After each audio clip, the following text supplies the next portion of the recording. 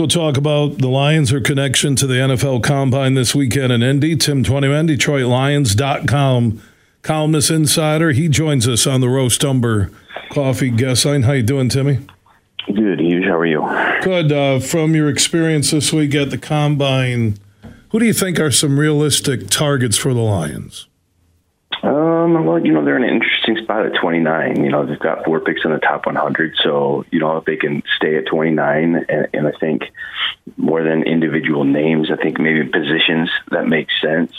For me, if they stay at 29, but we've seen, Brad move around. They've got ammunition to go up and get somebody if they want. They can go back and get more assets. But, I think when you talk about value at the end of the draft, I think, maybe an interior, one of those interior linemen, like Seattle, Duke. There's a bunch of guys right there where I think you can bolster the interior offensive line, and instead of getting the 4th or 5th best, pass rusher, cornerback at that spot, you can maybe get the top 1 or 2 interior guys, and that's a position I think, Brad still wants to continue to bolster, even if they do sign back Graham Glasgow and Jonah Jackson. I think they need to continue to build the interior of that offensive line. I think that's a spot maybe right there at the end of the first round where you can get real value.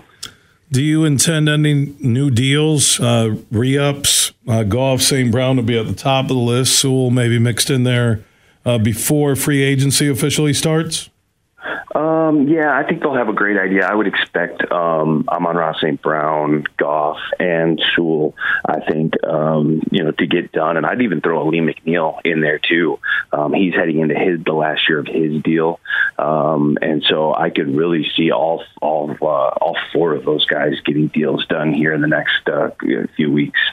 So what do you think is more important to the Lions? I would say it's probably free agency over the Combine. You mentioned 4 picks in the top 100. What do you think in terms of helping the team this fall carries more weight, the draft or free agency?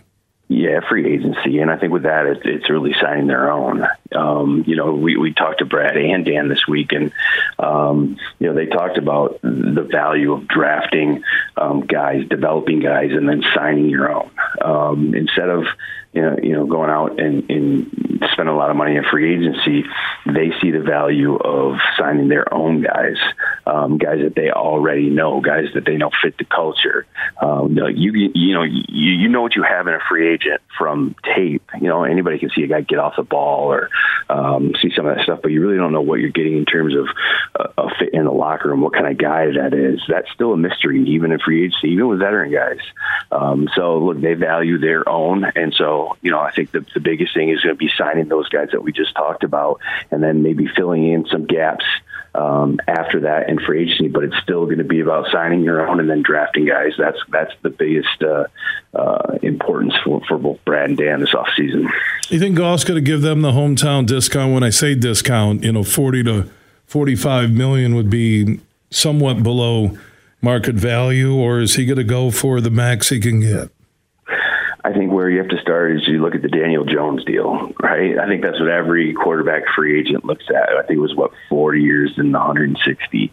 And they say, oh, here we go. My guy's better than this. So this is where, $40 million is the starting point. And I think it probably ends somewhere around 45. I don't think, Jared's looking to break the bank to be the most expensive guy. I think, he wants to win.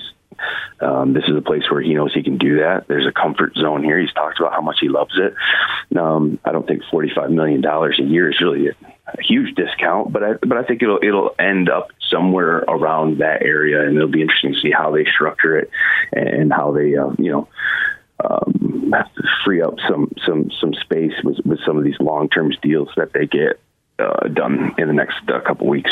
They're not that far away. 24/7 lead at halftime in the NFC Championship game on the road. This is not a off-season of must-needs on filling major holes, but it really is. If you can find the cornerback, the edge rusher, D-line depth, O-line depth, this team can exceed what they did last year.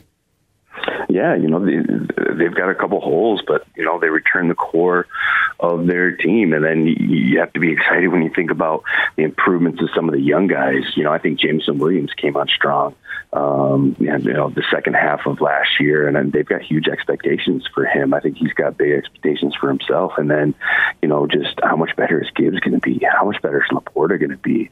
Branch is just going to hit the ground running. So, there's a lot to be excited about. I think they're going to fill some holes in free agency. I wouldn't expect a huge splash in free agency. I think most of that's going to be dedicated to signing the guys back that we talked about.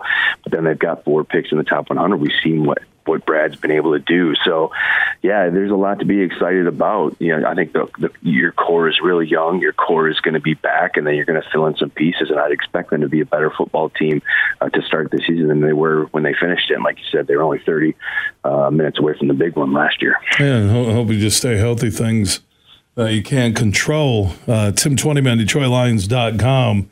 You can check out everything Lions in season, out of season at DetroitLions.com. Timmy, appreciate the update and your opinions. Hard to believe we're into March, so that means we're about 8 weeks away, less than 8 weeks away from the draft in Detroit. This offseason is moving pretty quick. Yeah, it should be fun.